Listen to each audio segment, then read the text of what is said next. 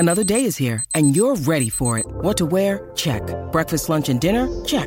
Planning for what's next and how to save for it? That's where Bank of America can help.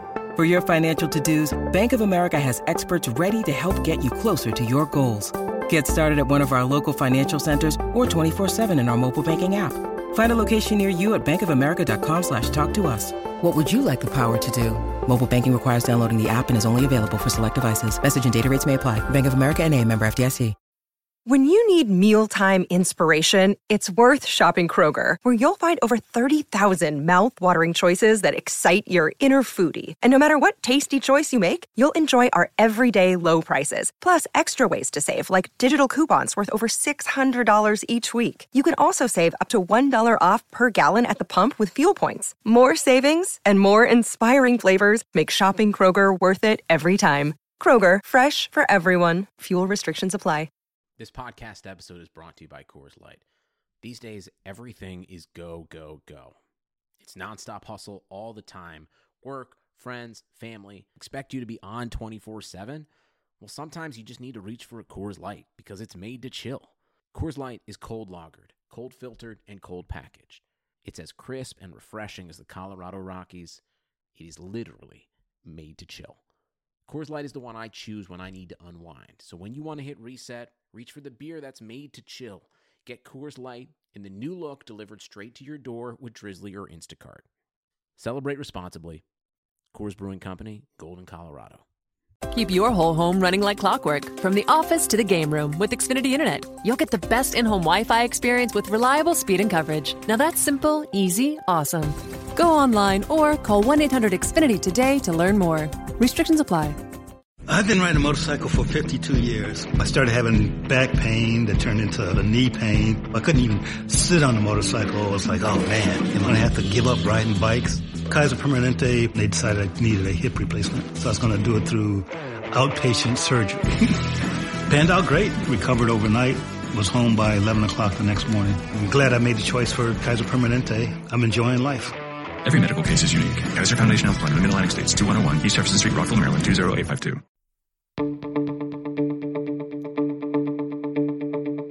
This is the Cubs-related podcast presented by CubsInsider.com. My name is Corey. I am joined, as always, by Brendan, and we are coming to you on a Thursday evening. You guys probably listening to this on Friday morning after the Cubs take the middle two games of a four-game set with the Philadelphia Phillies, two first-place teams at Wrigley Field, and they both get themselves a split. I think it's a little easy to have hoped for more given the way these games played out, but Brendan, I think all told, a playoff-like feel at Wrigley for 4 days here. And, you know, again, when you're playing a first-place team, I'm not super mad about splitting. I mean, just getting right into it, with Jake Arrieta coming back, that was like a goosebump moment, man. And when the Cubs gave him that standing ovation, it reminded me of kind of like why we fell in love with Jake Arrieta. And so when Arrieta took his moment to recognize the fans, like that's who he was. He took his moment. He recognized the big situations. And yeah, like seeing Arrieta back on that mound at Wrigley was so bizarre in a different uniform, you know, throwing those 93-mile-per-hour sinkers.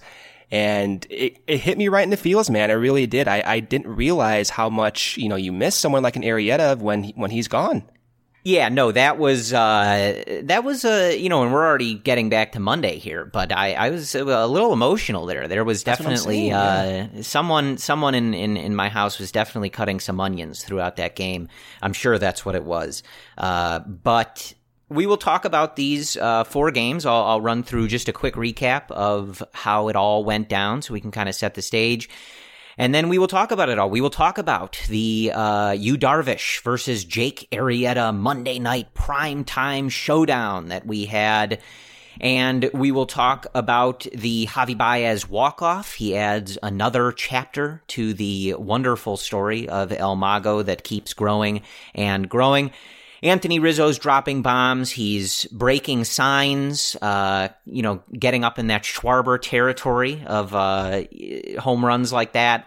We'll talk about that. We'll talk about Schwarber himself, who continues to do some really good things. Maybe take a look at the bullpen and everything else going on in between with the Cubs. Just a quick recap here of these games. The Phillies taking game 1 5-4. It's a very frustrating game. The Yu Darvish, I think, was the better pitcher in this game compared to Jake Arrieta. Both pitchers go 6 innings. Yu gives up 3 earned, 3 walks, 7 strikeouts to Arrieta's 6 innings, 1 earned, 2 walks, 4 strikeouts.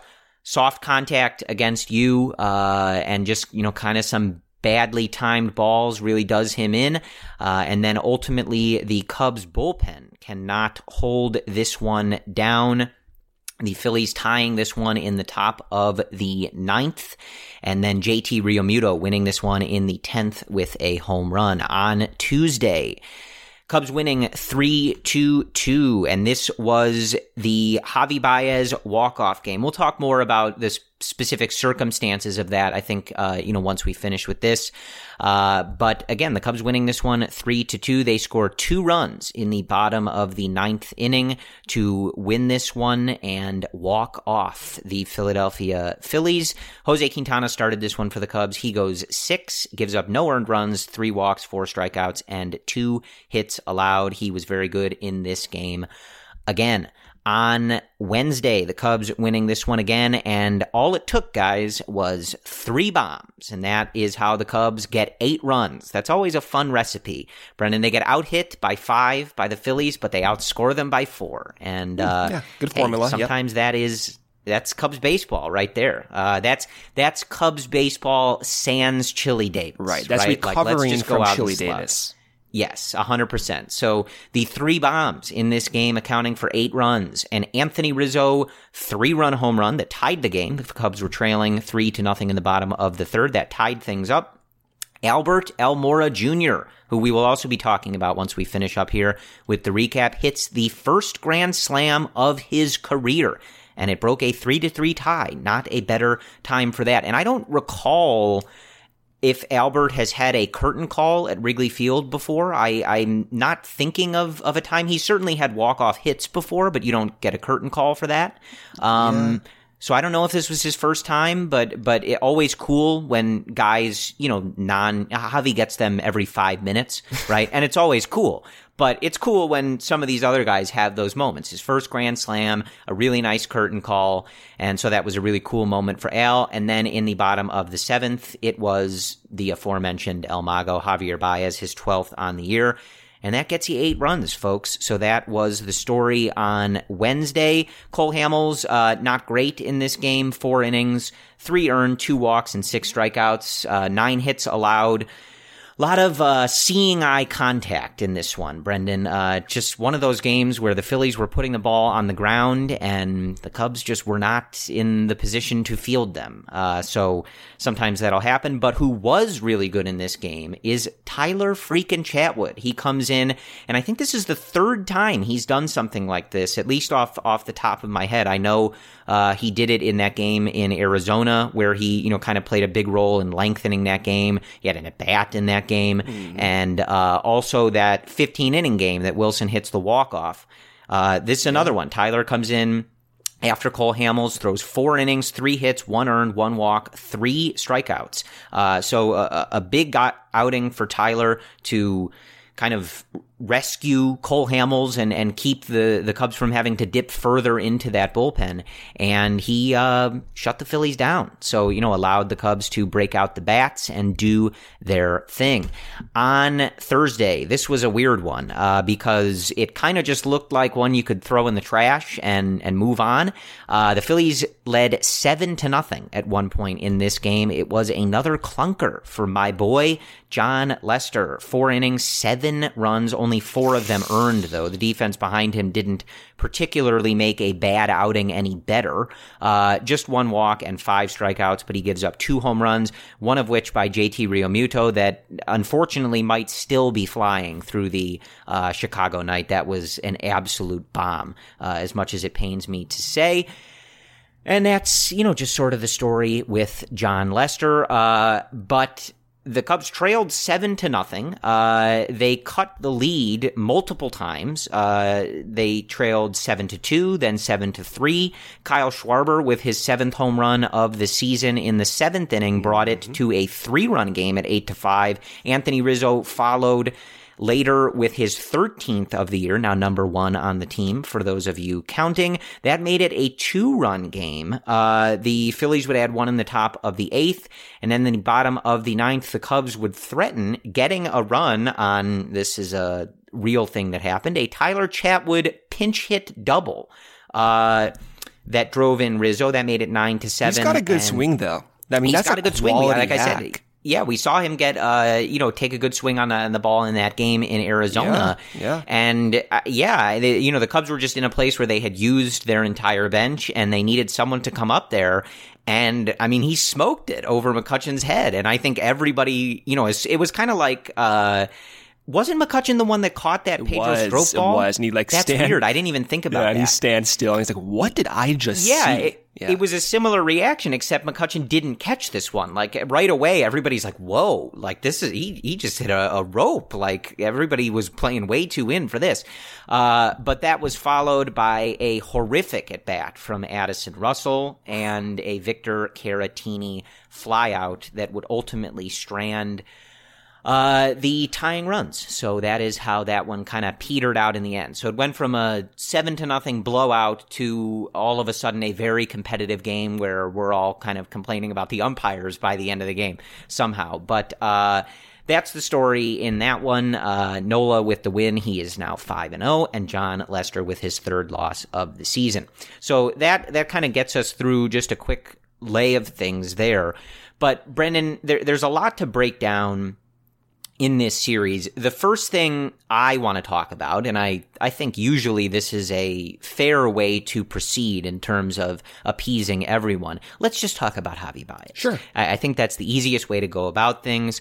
And just another fun chapter to add to the legend of El Mago. We knew that he was dealing with that sore heel after making a really nice play in that finale with the Nationals on Sunday Night Baseball, and the Cubs just being conservative with it. They had scheduled him for an MRI, I believe, on Tuesday afternoon, or maybe it was on Wednesday afternoon, whenever it was. But he, going into that game on Tuesday, we weren't sure that he was available. It certainly seemed like he was not going to be available, as there were times earlier in the game where you're thinking, okay, if he's available to pinch hit, let's try it now. It's a low-scoring game. Let's get him in here and see if he can get the big hit to kind of reverse the fortunes in this game. But this was such a Javy moment in the sense that the Cubs are, I believe, 0 for 10 with runners in scoring position to that point, right? And at the time, Brendan, I was watching the national broadcast. This game was on ESPN. I normally do the overlay with 670 The Score, but I changed rooms, and because it's available on the TV, I just threw it up on ESPN, didn't want to worry about it. And it was such an amazing moment because I think Descalso was the one that was due up. And the announcers are talking about Descalso and getting ready for this at-bat. And all of a sudden, you just hear this roar start to come over the crowd. And immediately, I'm thinking, okay, I know what this is. And out comes Javy Baez, the knight in shining armor to try to save the day.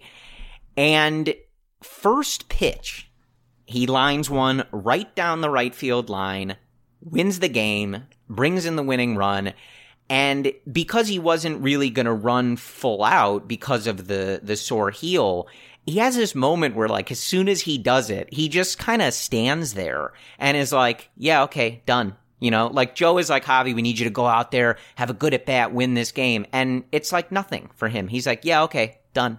Okay, we can go home now. Yeah. This was just so Javy, man. Like, they were struggling with runners in scoring position all game. And it's sort of like a budding trend with them as a team that gets a lot of guys on base, often deals with, always getting hits with runners in scoring position isn't easy. And they just call upon Javy and he's like, yeah, no problem. I got it. Yeah. I mean, imagine being a fly on the wall for this conversation. So after the game, Baez was talking about like what he told Pedro Strop and John Lester. So imagine that trio in the dugout or in the clubhouse. Imagine that. So this is what Baez said. Quote, I told Pedro Strop I was going to end the game. He did not believe me. Lester said, you're not supposed to be out there. And I said, look, we're going to play a long game, and it was tight. And so basically, Baez told Pedro Strop and John Lester, game's over. Give me the bat. I'm going out there. I'm ending this. Yeah, and I love this. I'm looking at the NBC Sports article. I love this. I love this quote from Strop where he says, quote, he started putting his shoes on, and I'm like, Javy, you're not playing today. And all of a sudden I hear on the TV, and they're like, Joe Maddon's going to his bench. Javy Baez is pinch hitting. And just the notion of Strop being like, you're not even playing today. Javy's like, I got it. Like, don't worry. But I have to guess, Brendan, that this walk-off probably moves Albert Almora Jr. a few notches in your book, because Albert Almora immediately, if you go back and look at the tape, is looking at everybody else making the beeline for Javy, going, don't pick him up, don't punch him, he's got a sore foot. See, that's the awareness we're talking about here. That's what I'm talking about. Trust me. I recognize that right away, and you don't want him to put any weight on that heel. But I just want to go back to Pedro Strop. Apparently, he was like sprinting around the clubhouse when Javy hit that walk-off. So now not only are you concerned about, Javy's heel, but Strop's hamstring out there sprinting around. That's the last thing you want. So fair to say the Cubs avoided, two different possible disasters. Only you look at those things like that. I mean, hold on. You got to admit, you weren't at least looking at the heel when the Cubs were, they demolished their guys whenever they hit a walk-off. No. So yeah. No, I was thinking the first thing that came to mind was, of course, Javy walks it off on the first pitch. Look, I'm not on one freaking foot.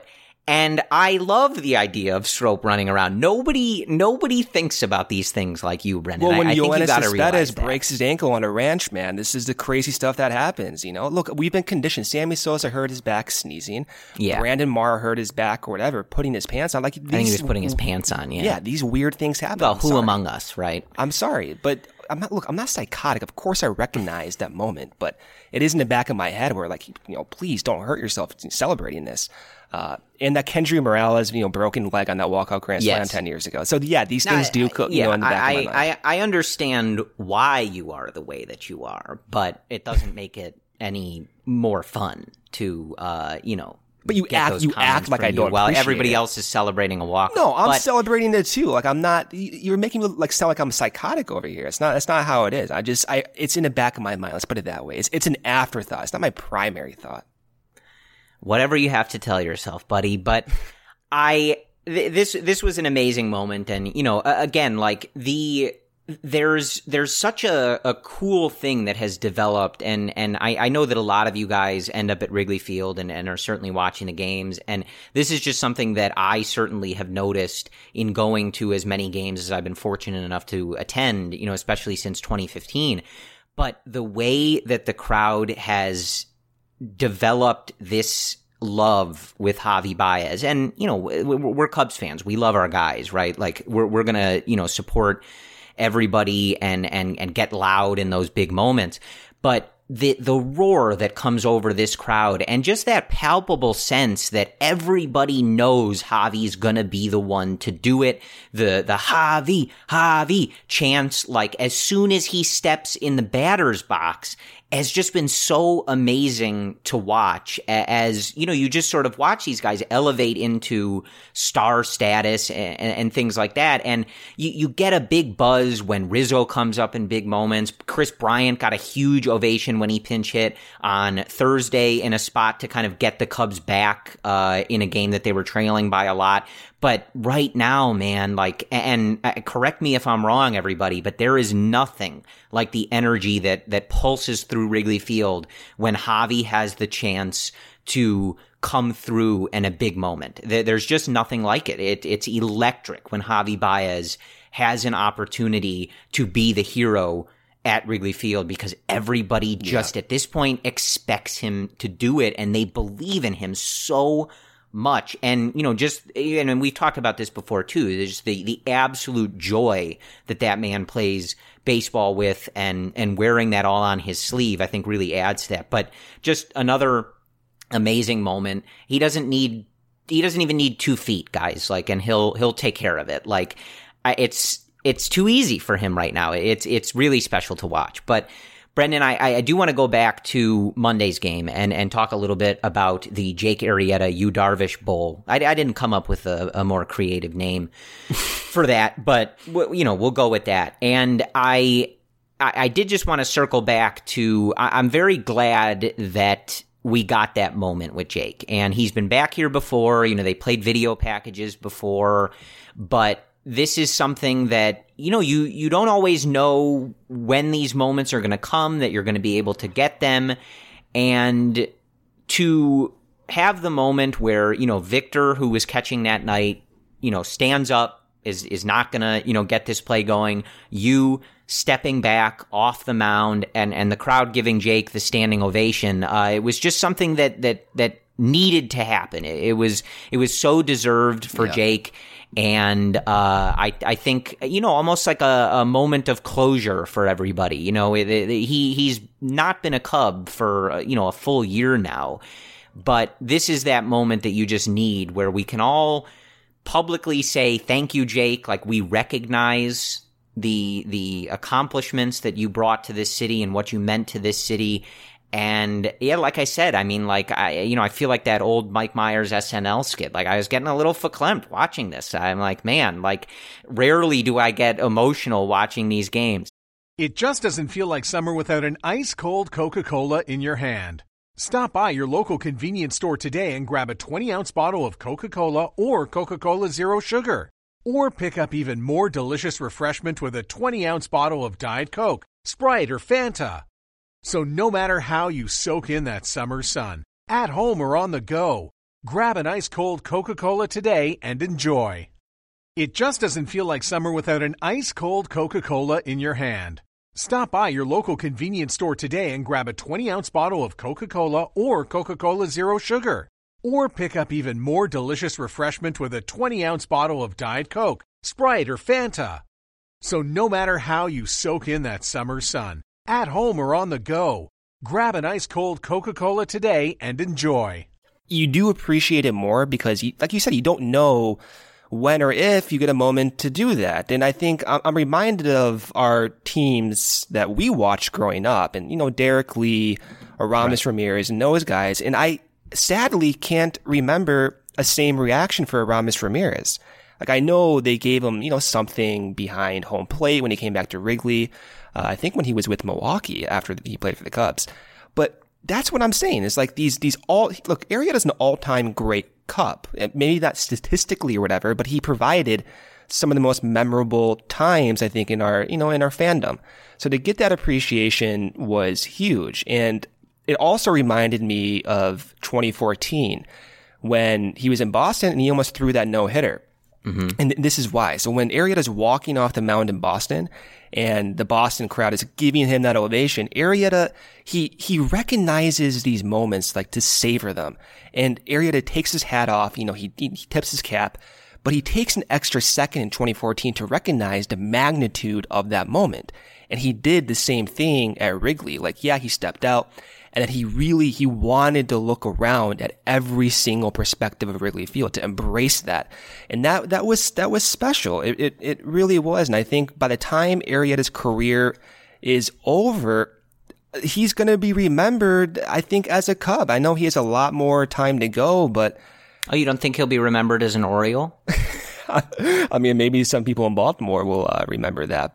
Yeah, I think I certainly don't remember specifically. I'm sure those guys, had decent little ovations when they first came back. Yeah, they had their ovations, but I remember very vividly. I'm like, this is what they're doing for Aramis, before the game starts when half of Wrigley Field is not even there yet. Are you serious? Come on. That's kind of what I meant. Is you just never know the circumstances that these returns or reunions, whatever it is, are going to come under, and so I think that we were able to just get I think what was a mostly full house at Wrigley. I think it was pretty cold on Monday, so maybe not completely, but a mostly full house at Wrigley, standing ovation. They just get that moment, and I'm glad that we have that, and everybody was able to savor it, and that we got that. So, but I do also want to at the same time give a lot of credit to Yu Darvish. I thought he pitched a really good game on Monday, and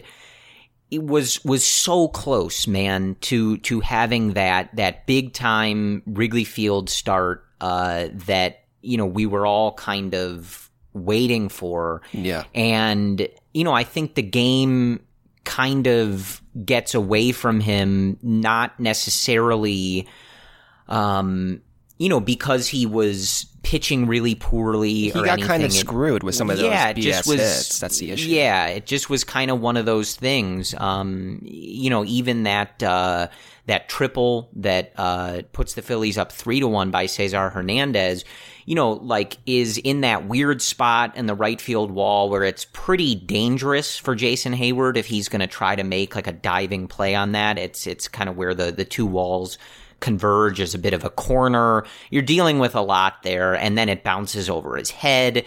Just, kind of a fluky little thing. And, that's kind of where the lead goes away. But I really thought that Yu was the better pitcher of the two. The Cubs offense letting Jake off the hook early in the game when they had some opportunities to really cash in with runners on and bigger situations.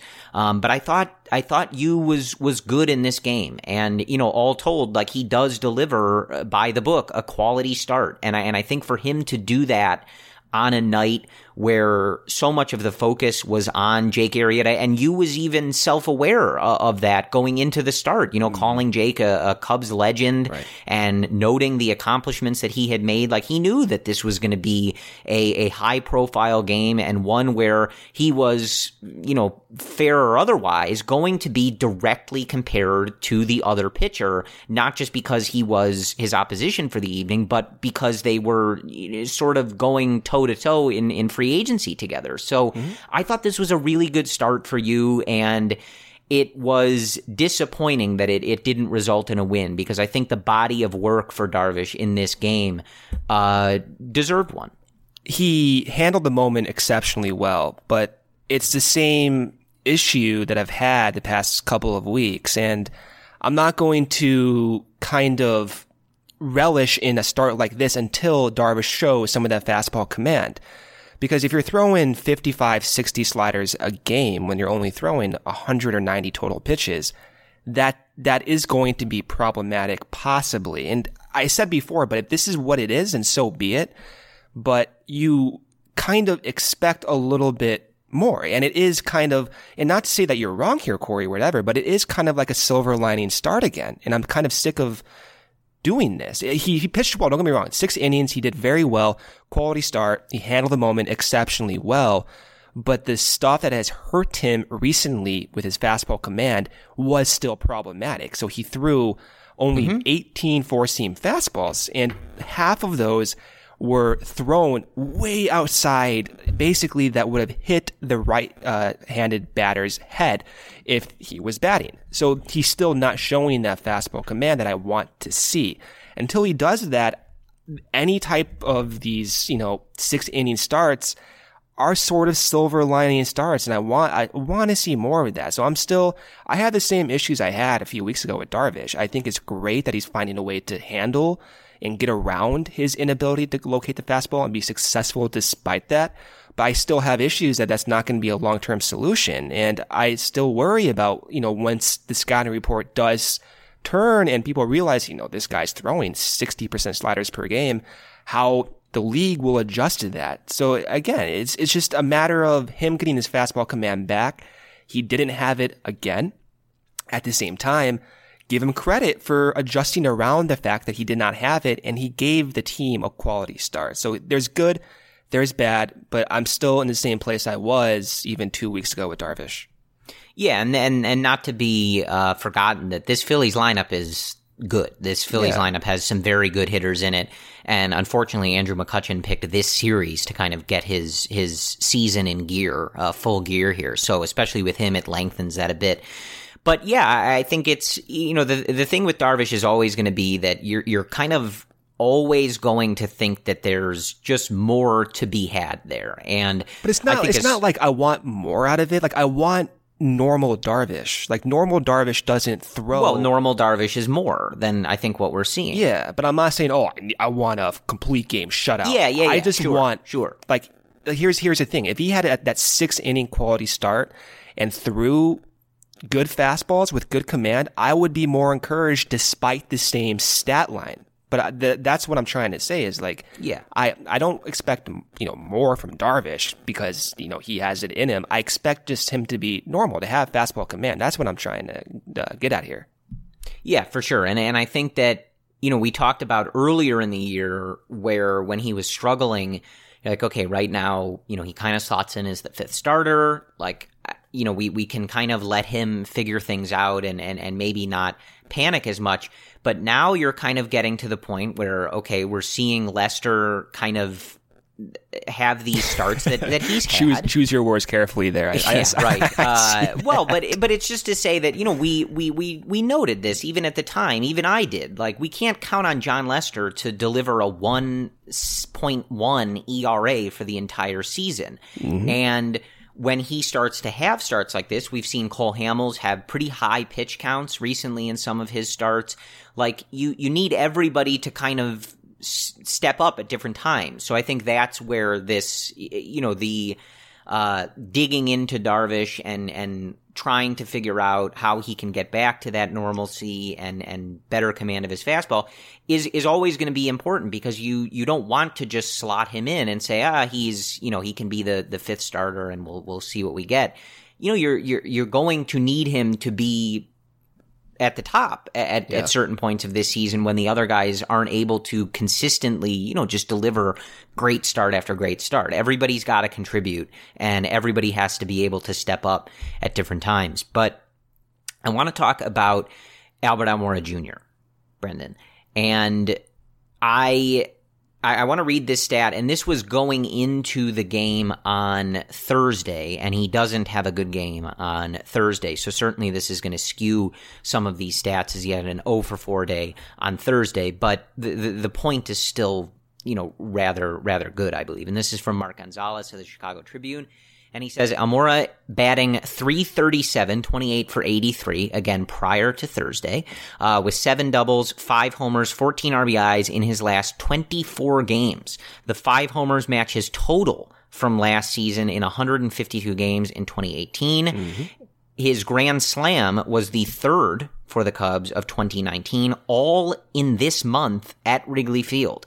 And that is the first time the Cubs have had 3 grand slams in a month at Wrigley Field since June of 1987, a year that Brendan and I both remember very, very well. Very fondly, yes. No, neither of us remember that because neither of us were alive. Nope.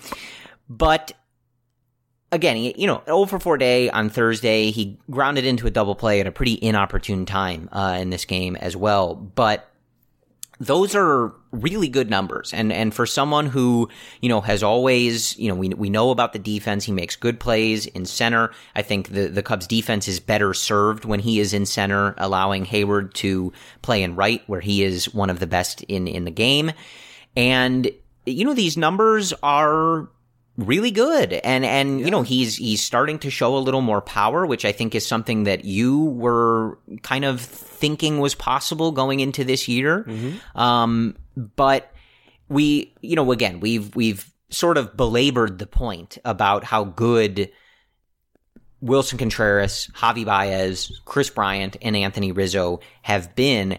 And the key to this team going to another level in terms of their offensive production and really just on the whole is some of these other guys being able to supplement that and make that lineup all the longer, right? And when you look at what Almora's been able to do in the time that he's been given, and again, I love him in the sort of mid to late portion of this lineup. I think this is the right spot for him. You always got to throw that in there, don't you? I'm just saying he's hitting fair. A lot better since they moved him from the leadoff spot, I think. So yeah. I agreed with it, and I think I'm very happy with the results. Yeah. But also what we've been seeing out of Schwarbs at the leadoff spot, if you can kind of have that as a 1 to 6, if Hayward is hitting 6th and, Almora 7th, whatever it is, you've got a very long lineup that will be reminiscent of other lineups we've seen this Cubs team put out there, where it is a slog to get through if you are a pitcher, because you are not safe when you get through, Javy or Chris and Rizzo in the first inning, going 2-3. Like, you've got another, big group of hitters coming up that you have to maintain composure. And one thing that we've always seen with this team is that they are very good at adjusting. And, as you keep going through this order, they're going to give you trouble. And if you're able to lengthen that space where these guys are hitting really well, it's a lethal lineup, even more so than we've already seen, Brendan. Yeah. And with Almora, like, the reason I thought he had more power in him was nothing to do with numbers. Like, he just has that pretty swing. I don't know what it is, but he just has that it factor. You just like his hair. Well, I do love his hair. I mean, by the way, the headband and the hair, like, perfect baseball fashion. Huge supporter of that. But going back to even his days in spring training, like, every single spring training I go to, he's always putting on a show in BP. I swear to God, he's one of the guys who's throwing up bombs left and right. And you look around and you're talking to different Cubs fans, like, why is Al not hitting more homers in the actual games? And I don't know the reason for that, but I just always knew he's got a pretty swing. He does seem to have more raw power than he gets credit for, and maybe we'll have to see more, but maybe he is tapping into some of that raw power potential that he does have. Now, Evan Altman wrote a terrific post about this a few days ago on CubsInsider.com, showing maybe one reason why he is more successful recently, and he's not striding as high and as more pronounced as he was even a few weeks ago, and how he's been striding his entire career. He has a very big leg stride for a timing mechanism, and he's not doing that as much anymore. And maybe that's allowing him to recognize pitches more. Maybe that's allowing him to get in a set position a little bit sooner so he can see the pitches better. Whatever it is, it's working. And I think it goes back to the point too that you and I always harp on is, there's so many different numbers out there, and you can always talk about, small sample size and whatever. And if you don't watch these games, you're going to miss out on some really important things and some observations. And I think what we're seeing with Al is, he made this change with his stride, and now he's hitting the ball further, and he's pulling the ball more with authority, and he's hitting the ball higher. He's hitting the ball higher and further. That's what you want to see from Al. And I don't know what to expect going forward. I'm not saying, this is the new Almora or whatever, but it is fun to see him do so well, because he has all the talent in the world, and to see it actually translate onto the field is fun to watch, and especially because Hayward has not been good recently, and Al has been a terrific defender the past year and a half. So if you can combine any type of offensive value, that's going to be a bonus to his already superb defense. And we see him continue to make play after play out there in center field. So it's fun to watch. I'm with you, Corey. I'd rather see him do it kind of lower in the order, but there is going to come a point where if he's doing this well consistently, I don't have an issue throwing him back out there just for a few games, depending upon the matchup, even at leadoff. But as it goes right now, I think Schwarbs is like stapling down that role, at least for the short term. Yeah, absolutely. And, coming into the game on Thursday, Almora was at a 97 WRC plus. So just, very shy of league average. It dips down to 91 again after the 0 for 4 on Thursday. But I think the key is that he's finding himself, very nearly putting up kind of those league average numbers. And, if he's able to do that along with his defense, keep, seeing a little more of this power show off, he's, a very valuable piece to this team and a very key complementary piece, again, to those, kind of main four guys here that are going to continue driving this offense. And how confident are you that this is going to continue?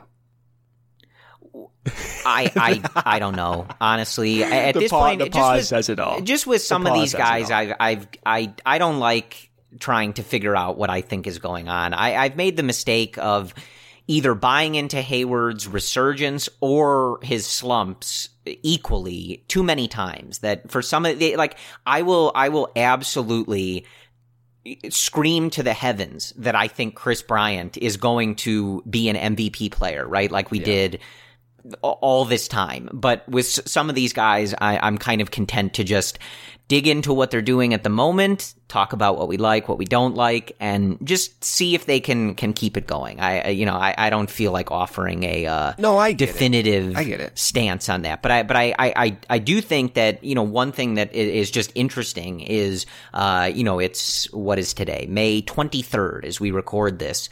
So Al's got a good bit of time here to eclipse his career high in home runs, which is 8 from the 2017 season. So much like we're keeping an eye on Rizzo for that key number of 32 that he's always sat at. It would be cool if Al could get to double digits, double his total from 2018. Again, free of Chili Davis's, the chains that were put around this offense. Literally the chains. That's, just an interesting number to keep in mind and see if he's able to eclipse it. But again, as I was talking about, kind of going into it, I think that Schwarber's really found a spot for himself in that leadoff spot. And I think you and I were both big fans of the experiment before it started, right? Like in 2017, I think you'd have to be a little crazy at this point to, say that worked out really well. I don't know how you can even argue later. that. I knew that was going to happen. Yeah. Yeah, right. I think that the thought process was right, and it is now. And I'm looking at, this is from earlier this afternoon on Thursday, and Tony Andracki from NBC Chicago pointing out in the 8 games that he has been at the leadoff spot for the Cubs, Schwarber slashing a .267 batting average, .368 on base, .567 slugging, good for a .935 OPS. He scored 8 runs and has 4 extra base hits with 6 RBIs. So that's really good. And we highlighted that at bat, the 13-pitch at bat that ends in the opposite field home run for him in the Washington series, because it was a good example of the eye that he's able to have and the ability to run up pitch counts, keep at-bats going, keep fighting and grinding out those at-bats.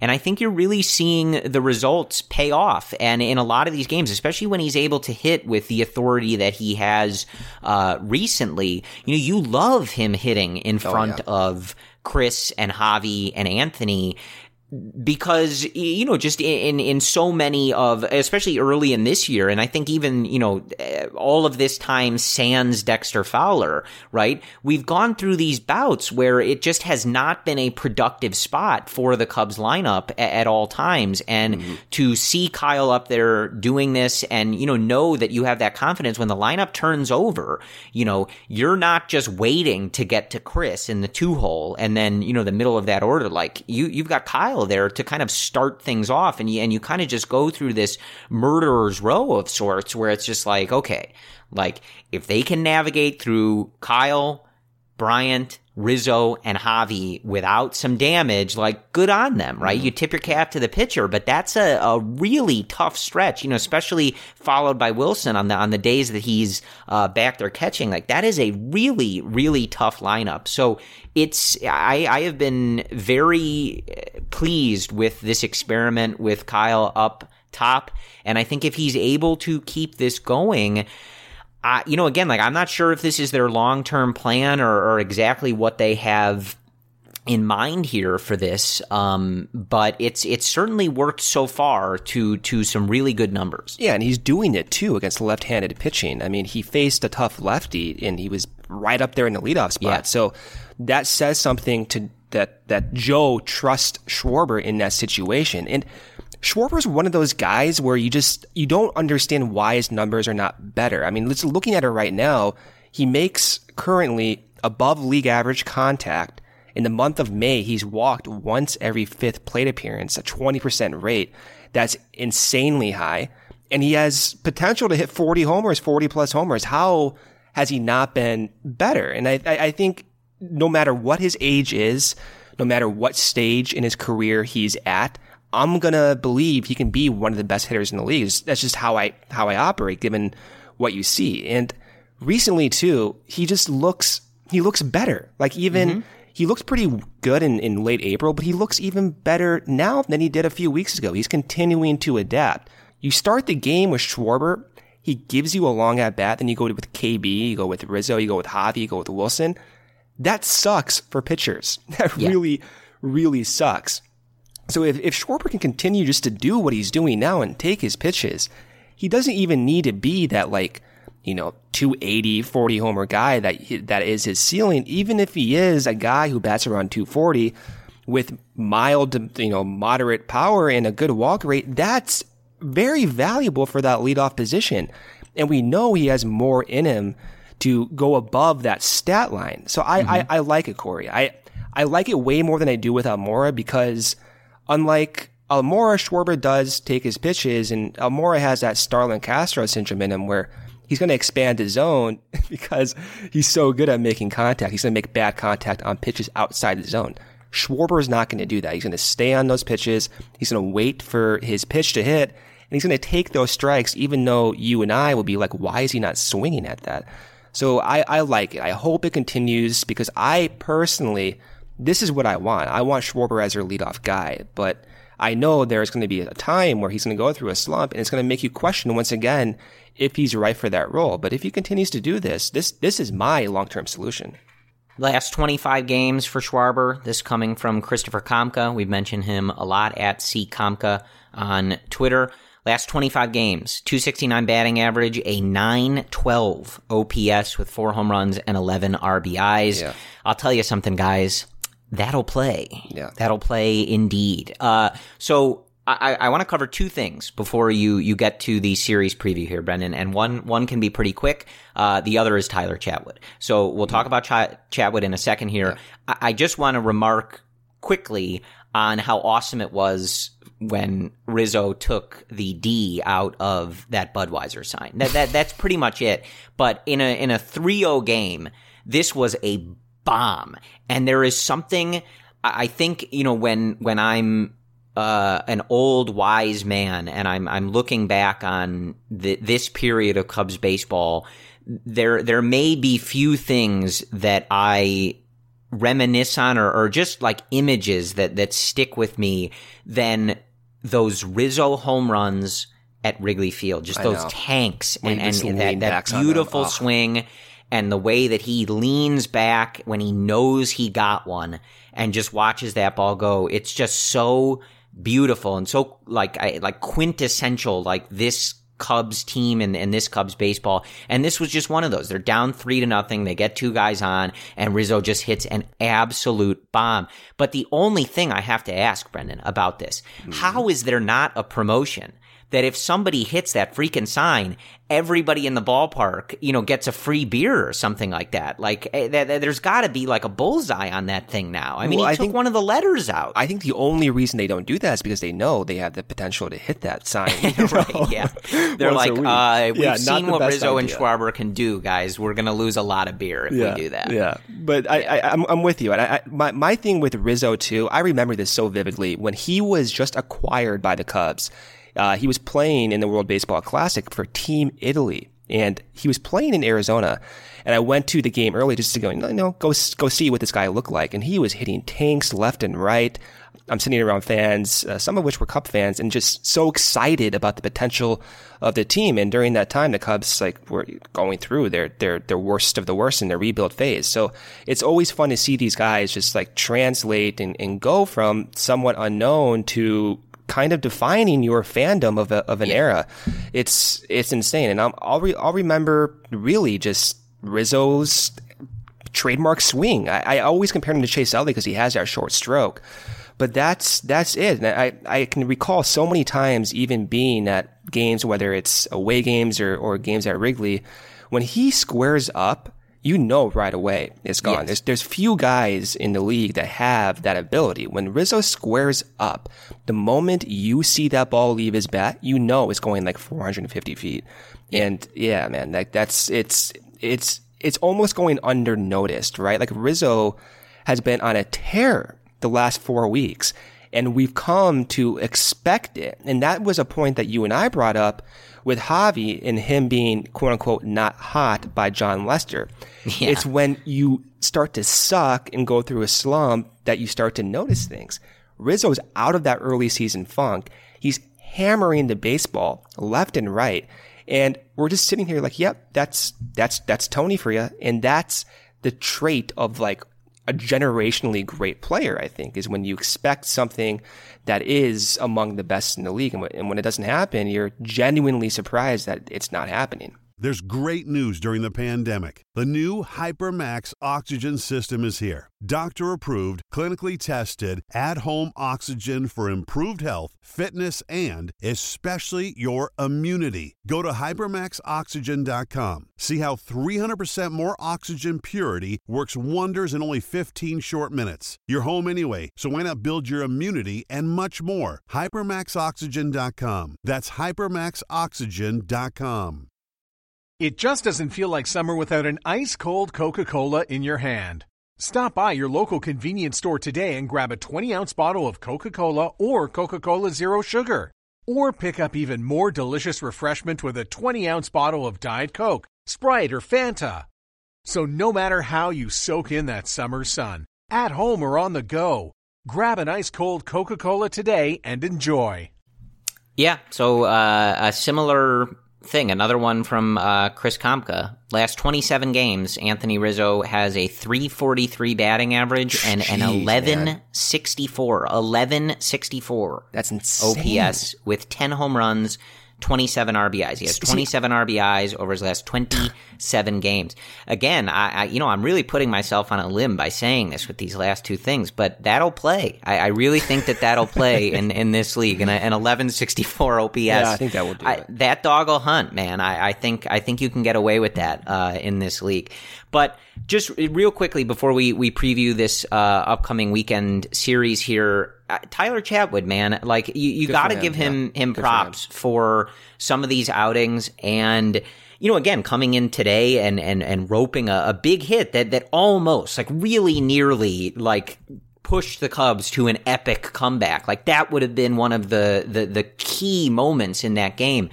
But his ability to come in some of these games and give you length and really good stuff has been really impressive. And I think, for as much as we've talked about some of these guys, or even the last few years here and just sort of their different situations and what they're battling, like, you got to give Tyler a lot of credit, man. Like, he was awful in 2018 and he was dumped on by fans, the media, everybody. Like, and it was to a degree, as long as it's within reason. Like, it was, sort of deservedly so, right? He was terrible. No, yeah. But, like, for him to be able to stick with it, he doesn't pout, he stuck with it. He did the work. He put in the effort to try to figure out how to get better and how to rein in those control issues at least a little bit. And he's been a very productive piece for this team. And again, we mentioned a few of those games. Like, he's played a big role in a few really nice wins for this Cubs team. And I guess I wanted to say that, and I wanted to just, like, give him a lot of props for the role that he's played and the job that he's done so far in 2019. But we keep kind of thinking about this out loud. Like, what role do you see him playing going forward? Because, we're seeing him in some of these games. He's coming out, he's pumping like 98 miles an hour. He's got a ton of run and movement on some of these pitches. He's mixing in some of these breaking, these off-speed pitches. Like, he's got nasty stuff, which is why they brought him on in the first place. But, you have to wonder, like, is their plan to keep two long men in the bullpen in the long run, like when we see Strop come back, which is supposed to be soon, I believe. He says he's ready. I think we're getting ready for a rehab start pretty quickly here. So that's very good news, obviously. Brandon Morrow is trying the throwing program again. I'm not going to, hold my breath on that, but we'll see. And even if you made some moves, right, like, do you see them keeping two stretched out guys in this pen for situations like this? We've seen them, do a Yu Darvish, Mike Montgomery piggyback. We saw Cole Hamels, Tyler Chatwood piggyback. Do you see them doing that? Do you see them trying to maybe shorten him up and get, squeeze the absolute most out of that velo and out of that stuff for shorter spurts? Like what role do you see him playing if he is able to keep going forward and, not be, not have command issues that are totally derailing these appearances? I like the role he's in right now. I know Mike Montgomery is the lefty version of him, but there is value, I think, in having two long relief guys because you do have an aging rotation, one, and with Darvish still trying to figure things out, it is valuable to have two guys that you can rely on pending the matchups, too. But there were, like Chatwood's performance was gutsy, and I think it kind of changed my mind a little bit. I was concerned there the past few weeks because he was showing a lot of the same command issues that he had last season. And there was, before that last game of the Philly series, his walk rate was almost 7 batters per 9 innings again. So having that 4 innings really deflated that walk rate again because against Washington, he walked 2 guys in 2 innings. Against Cincinnati, he walked 2 guys in 2 innings again. Previous outing in Milwaukee, 3 walks in 4 innings. So he was still showing a trend to walk guys. And against Philly, he had clearly better command. So for Chatwood, it's been a hit or miss this year. He's had outings where the command has been looking really sharp. And then at times where, surprisingly, the command is just not there anymore. So I don't really want to see him go into a different role until he hammers down this consistency. Because if he does have this ability to not walk guys, having a guy go 3 to 4 innings is valuable. And we saw the value of that when he did so against Philly there. So I like what it is. I know there were some hints that maybe making him to a high leverage reliever, maybe that 7th or 8th guy, because guys like Brad Brock have not been looking good. Kinsler has been struggling recently, and you're looking for solutions. And I understand that. And I think about that too. But I just don't know if Chatwood is your solution, given the uncertainty still with that command. Yeah, that works for me. I do want to just quickly point out, because we were talking about the Rizzo home run. The Cubs just posted on Twitter that Budweiser sent Anthony Rizzo an invoice for parts and labor, and the description of the repair is repairs of damage caused to Cubs and Budweiser property. They sent it to Anthony Rizzo at 1060 West Addison for $10,473, but they are the ones paying that invoice, and they are donating it to the Anthony Rizzo Family Foundation. What a wonderful little story that is. So I just wanted to share that. That's very nice. Yeah, so let me go ahead and preview this upcoming series against the Cincinnati Reds once again. So this time, the Reds will travel to Wrigley Field, and they will play a 3-game set starting Friday at 1:20 p.m. Central Time. You'll have Del Scalfani for the Reds take the mound, who's 2-2 with a 4.6 ERA. Hendricks for the Cubs will take the mound with a 4-4 record and a 3.21 ERA. And then on Saturday, the Cubs will be back at it again at 1:20 p.m. Central Time. They'll have Tyler Mahle on the mound for the Reds, who's 1-5 with a 3.51 ERA. Do not be fooled by that record. Mahle is disgusting. Hard-throwing lefty, young lefties, has phenomenal stuff. I think on the Reds, in addition to Castillo, he might be the second nastiest pitcher. You can debate that, but he's very good. Yu Darvish will face Mahle. He's 2-3 with a 5.06 ERA. Thankfully, Corey, the Cubs do not play Sunday night baseball. So they will play instead at 1:20 p.m. No more ESPN. We'll get Len and JD for that game, thankfully. Tanner Roark will take the mound, 3-3, a 3.51 record. Jose Quintana will take the mound for the Cubs, who's 4-3 with a 3.3 record. Right now, the Cubs are 29-19. The Reds are 22-27. The standings are as follows. The Cubs are a game and a half up on Milwaukee, who's 29-22. Pittsburgh is 3.5 games back at 25-22, and the Cardinals, I hate to see it, Corey, but they are going down to 500 almost, or 25-24, 4.5 games back. Just to give the complete picture, in the National League, the Cubs still have the second best record behind the Los Angeles Dodgers, who are 32-18. But we'll see how that plays out. I think I'm not really looking for any one particular player this upcoming series. I'm just looking at how really Madden utilizes that bullpen given the issues, how Carl Edwards Jr. will be utilized with some of his mishaps recently, Brad Brock, Brandon Kinsler, and maybe, maybe we'll see Tyler Chatwood in that high leverage role. You never know. Anything you're looking for? Oh yeah, I mean, we're out for retribution, man. The Reds ruined ruined our series streak, man. We got to get them back for that. I think this is one where you demand they break out the brooms. We got to pay them back for that. We had a wonderful little streak. Yeah, we had a wonderful little streak going, and the stupid Cincinnati Reds get all in our business at their home ballpark. Like it's something. But no, I mean, just keep it going. I mean, I think. It's a tough series to split with Philly. I think you're left feeling like you could have won at least 3 in that one, which is always something that you want to do when you're playing another first place team. When you feel like you could have won the series, I think those are big moments for the group and stuff that you can really build on.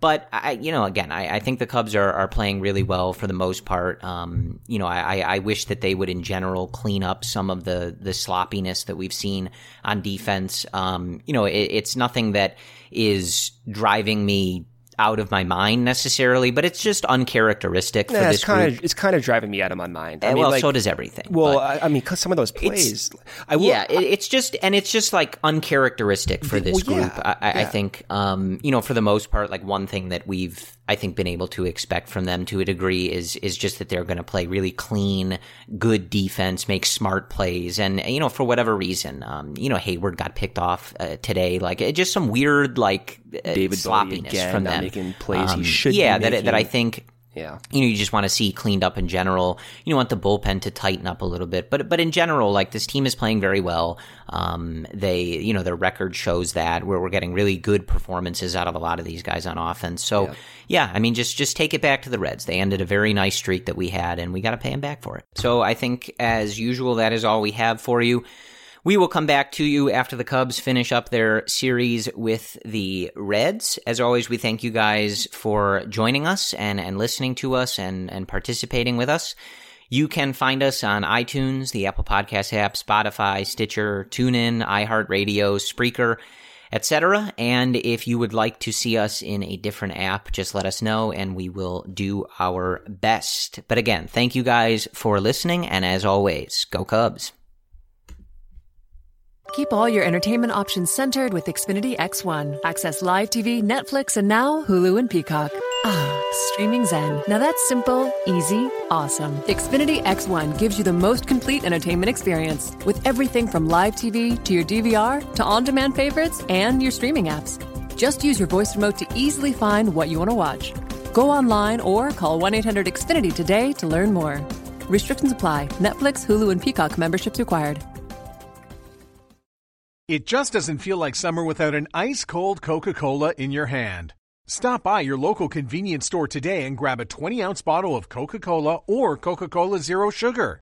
Or pick up even more delicious refreshment with a 20-ounce bottle of Diet Coke, Sprite, or Fanta. So no matter how you soak in that summer sun, at home or on the go, grab an ice-cold Coca-Cola today and enjoy. It's your home speaking, and I need you to do me a couple of favors. First, could you get that blueberry that rolled under the fridge last week? It's throwing my feng shui off. Second thing, bundle your home and car insurance with Geico. It's easy, and we could save money. Lastly, I know you were thinking of painting the nursery back to off-white, but I'm actually feeling this baby blue. Didn't think it was my color, but I am pulling it off. Geico. For bundling made easy, go to geico.com today. Sugar Ray Leonard, Roberto Duran, Marvelous Marvin Hagler, and Thomas Hearns. Legends, whose four-way rivalry defined one of the greatest eras in boxing history. Relive their decade of dominance in the new Showtime sports documentary, The Kings, a 4-part series premiering Sunday, June 6th, only on Showtime.